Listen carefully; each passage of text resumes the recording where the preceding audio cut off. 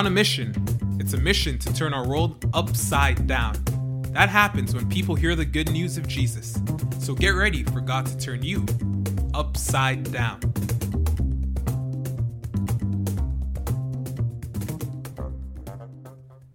Most people don't seem that interested in the book of Romans.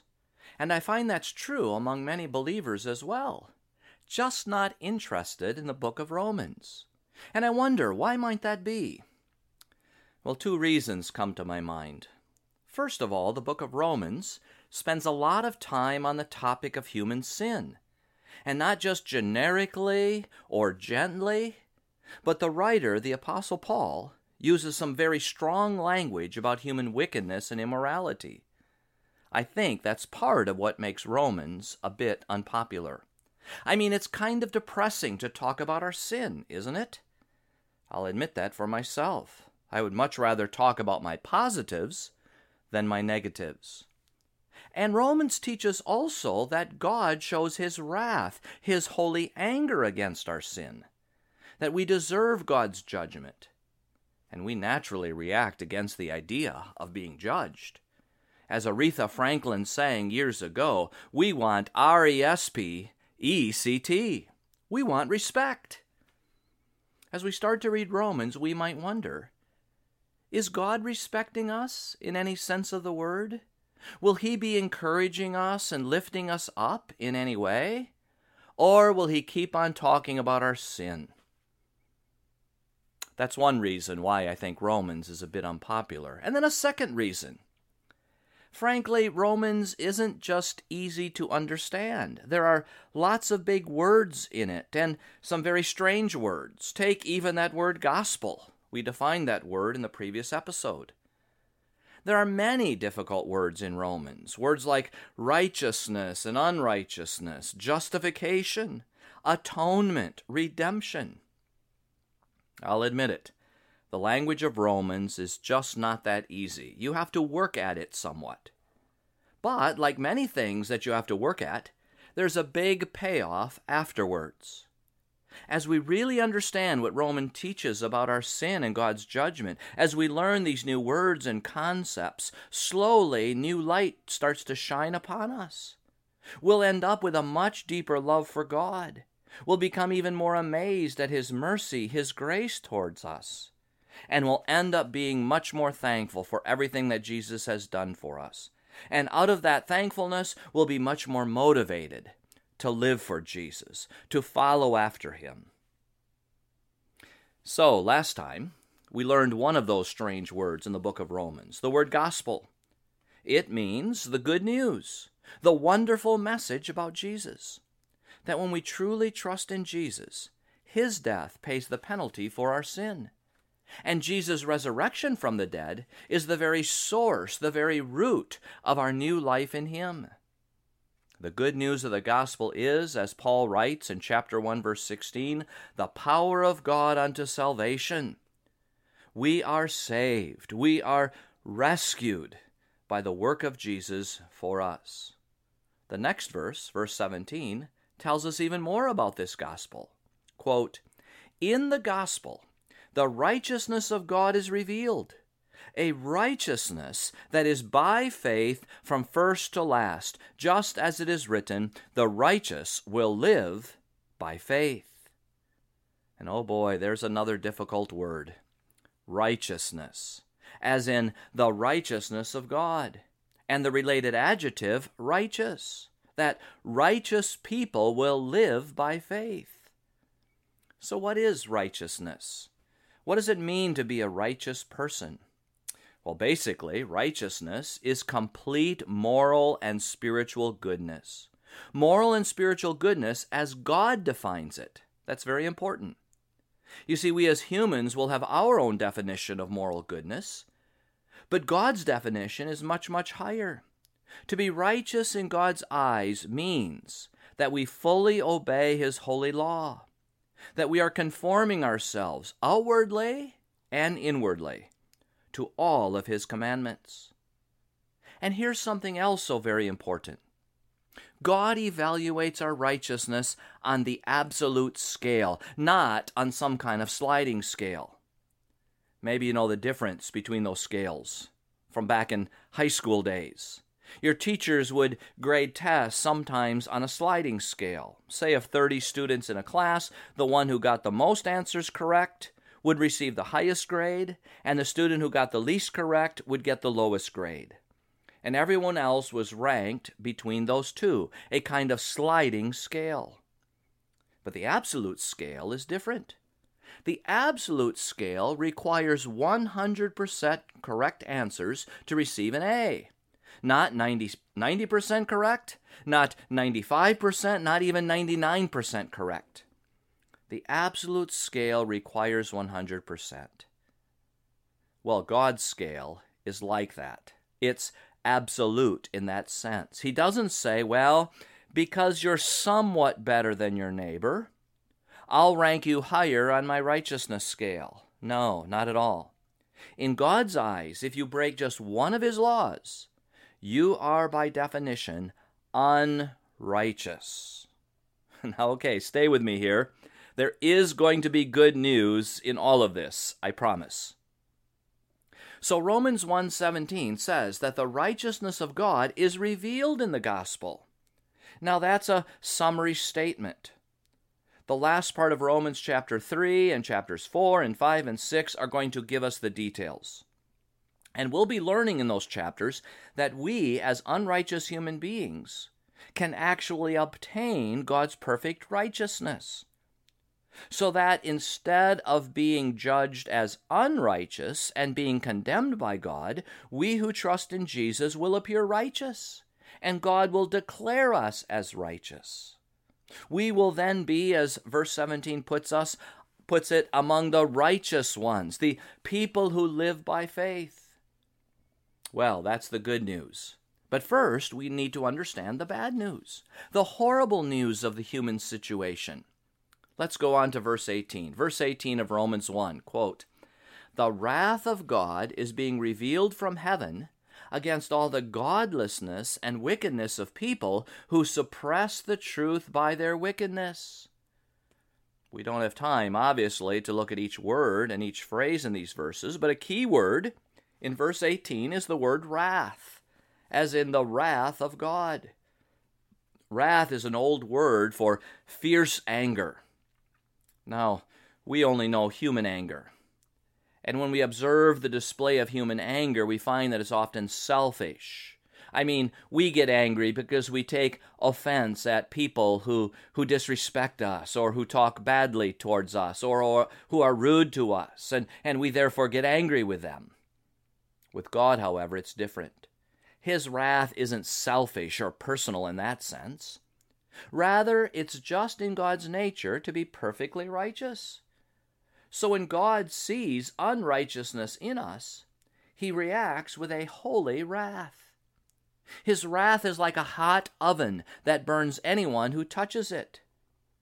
It's not about God being offended in some selfish way or having a bruised ego. No, God is much bigger than that. It's simply part of God's nature to react against our godlessness and wickedness in this holy and perfect way, with a holy wrath against our unrighteousness. The Apostle Paul says something else very crucial. It's in verse 20, that no human being has an excuse for not knowing about this Creator God, this powerful God. Why not? Well, let me quote verses 19 and 20. "Since what may be known about God is plain to them, because God has made it plain to them," that is, to us human beings. "For since the creation of the world, God's invisible qualities, His eternal power and divine nature, have been clearly seen, being understood from what has been made." Now, interestingly, the best of the ancient Greek philosophers, such as Socrates and Plato, reasoned somewhat correctly about God. They could reason about God somewhat even apart from the Bible. For example, they reasoned that there couldn't be many gods, as the Greek and the Roman tradition imagined it to be. Rather, they said there had to be one God. Logically, there had to be ultimately one God, and He had to be ultimately powerful, and He had to be ultimately good and the source of all good. Now, Socrates and Plato and others didn't get much beyond that. But wouldn't it be wonderful if everyone today would reason at least that far? That we would agree there must be one ultimate God, a creator God? That this creator God, this divine being, is both powerful and is perfectly good. But instead, this is what happens. Verse 18 says that we, quote, suppress the truth by our wickedness. We suppress the truth by our wickedness. The truth about God implanted in us from creation, we suppress. That is, we push down that truth. We push it to the back of our mind where we promptly forget about it. And Paul goes on in verses 21 and following. For although they, human beings, knew God in that general creational sense, they neither glorified him as God nor gave thanks to him, but their thinking became futile and their foolish hearts were darkened. There's more bad news about our natural spiritual condition. That our thinking about God is futile. Another translation words it this way, that we are vain in our reasonings about the Creator God. And all this is observably true. Let me ask, would you say, looking at society today, that people generally glorify God as God? Do they generally want to worship God? Do they generally want to pray to God? Verse 21 of Romans 1 says that people don't. And anyone, through ordinary observation, would end up agreeing with that. Most modern people just can't be bothered with any deep thoughts about God. Oh, they can be generically religious or spiritual, but to think about God as a creator, as the source of all good, and as the one who has standards of goodness, no. Paul also says that people in general don't give thanks to God. Oh, on this coming Thanksgiving Day, people might be thankful in some sense, but will they give thanks to God? Think of it. God is the ultimate source of our life. He's the source of our heartbeat, our breath. He's the ultimate source of the blue planet Earth. He's given us air to breathe, water to drink, the environment in which we live. And in North America, He's given us additionally a great wealth and opportunity. So yes, people will be thankful, but thankful to whom? To God? No, people will thank their lucky stars, they'll thank their good fortune, they'll thank their parents, but most people will refuse to give thanks to the Creator God. So we should agree with Paul that generally not many people think about God, nor do people give thanks to Him. Now, if you thought the previous words were gloomy and negative, well, the next few verses are even more so. So, Paul is looking with a wide lens at human societies through the ages, and he now gives 21 specific examples of the kinds of unrighteousness that is found in these civilizations, among people in general. He starts his list of 21 with the example of sexual immorality, how people degrade their bodies sexually, and that's both with the opposite sex and with the same sex.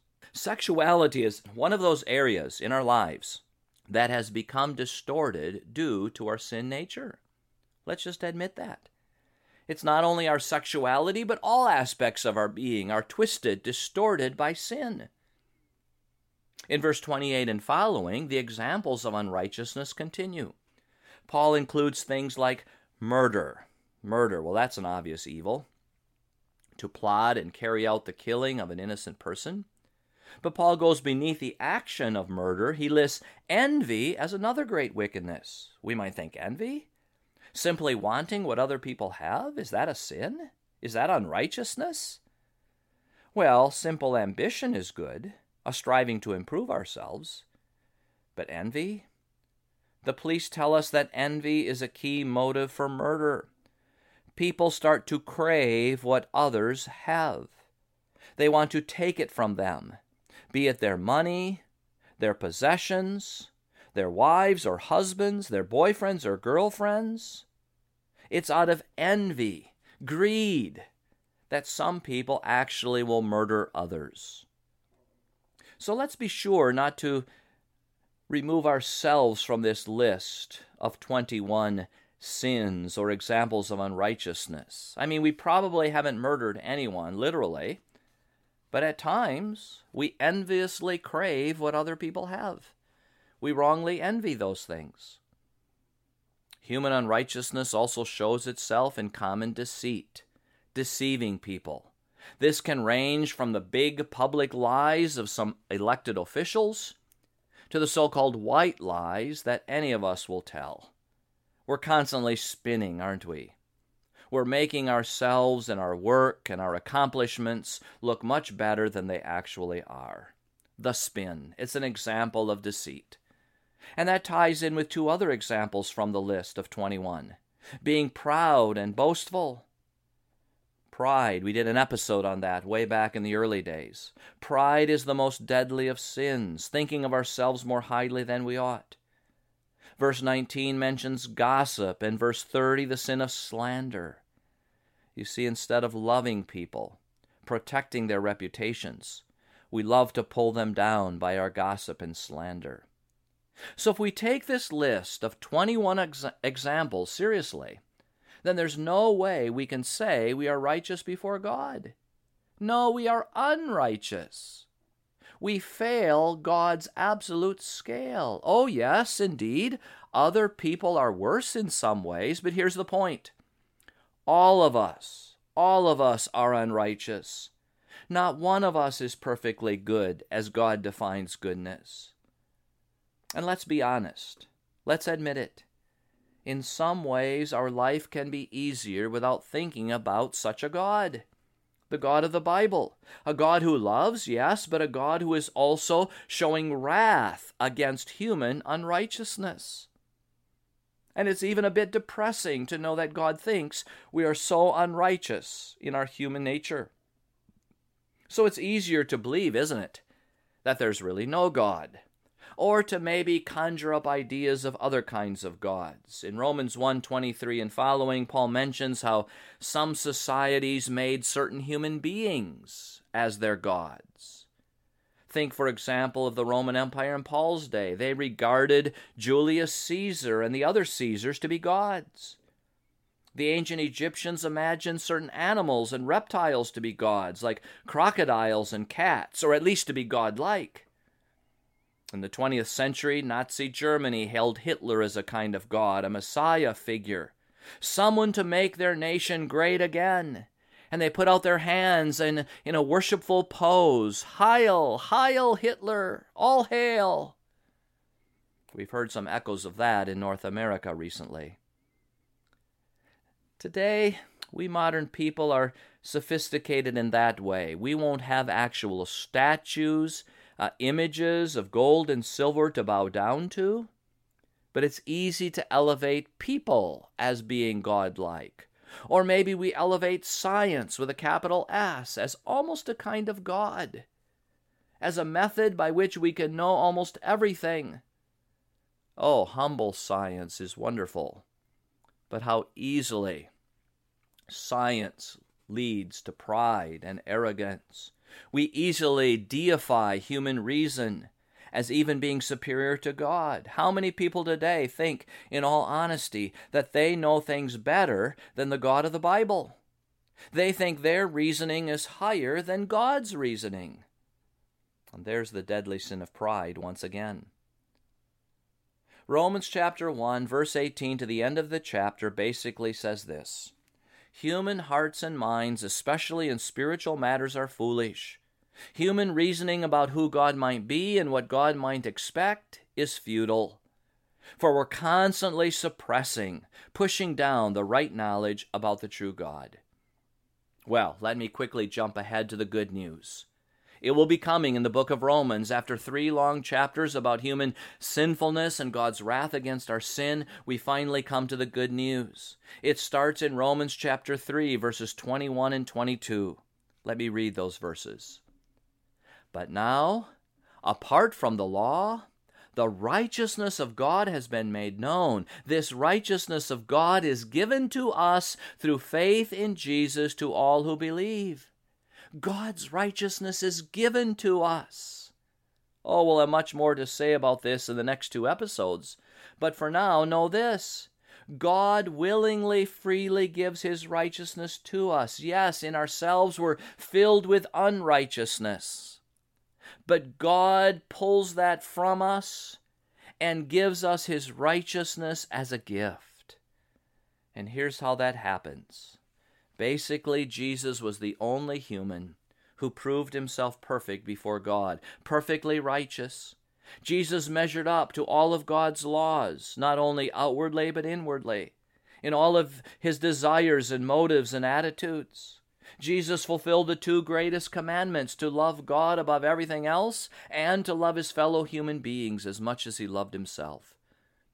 And then Jesus died a perfectly righteous death. He died on that cross without any complaint or bitterness or vengefulness against His enemies. And God the Father declared His Son Jesus perfectly righteous, raising Him up from the dead. God then gives this Jesus righteousness as a gift to anyone who simply trusts in Jesus. Our sin is removed, Jesus' righteousness is credited to us, and no longer then does God's wrath fall upon us. Rather, in Jesus, God's love is poured out upon us. Oh, and that's good news. That's wonderfully good news, even for us folks who have already trusted in Jesus.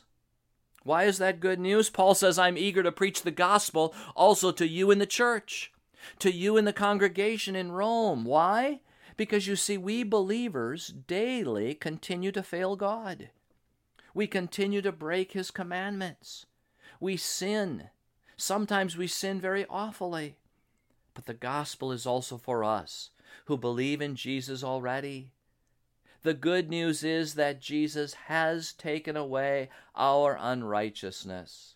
And even more, Jesus' own perfect righteousness is freely credited to us as a gift, so that when God the Father looks at us, He only sees Jesus' perfection covering us. Oh yes, Jesus took God's wrath on the cross, and Jesus' full perfection is freely given to us. That's the gospel. When we understand it clearly, then we realize how good is the good news, that instead of showing us His wrath, God showers us with His love because of Jesus. This is the heart of the gospel message.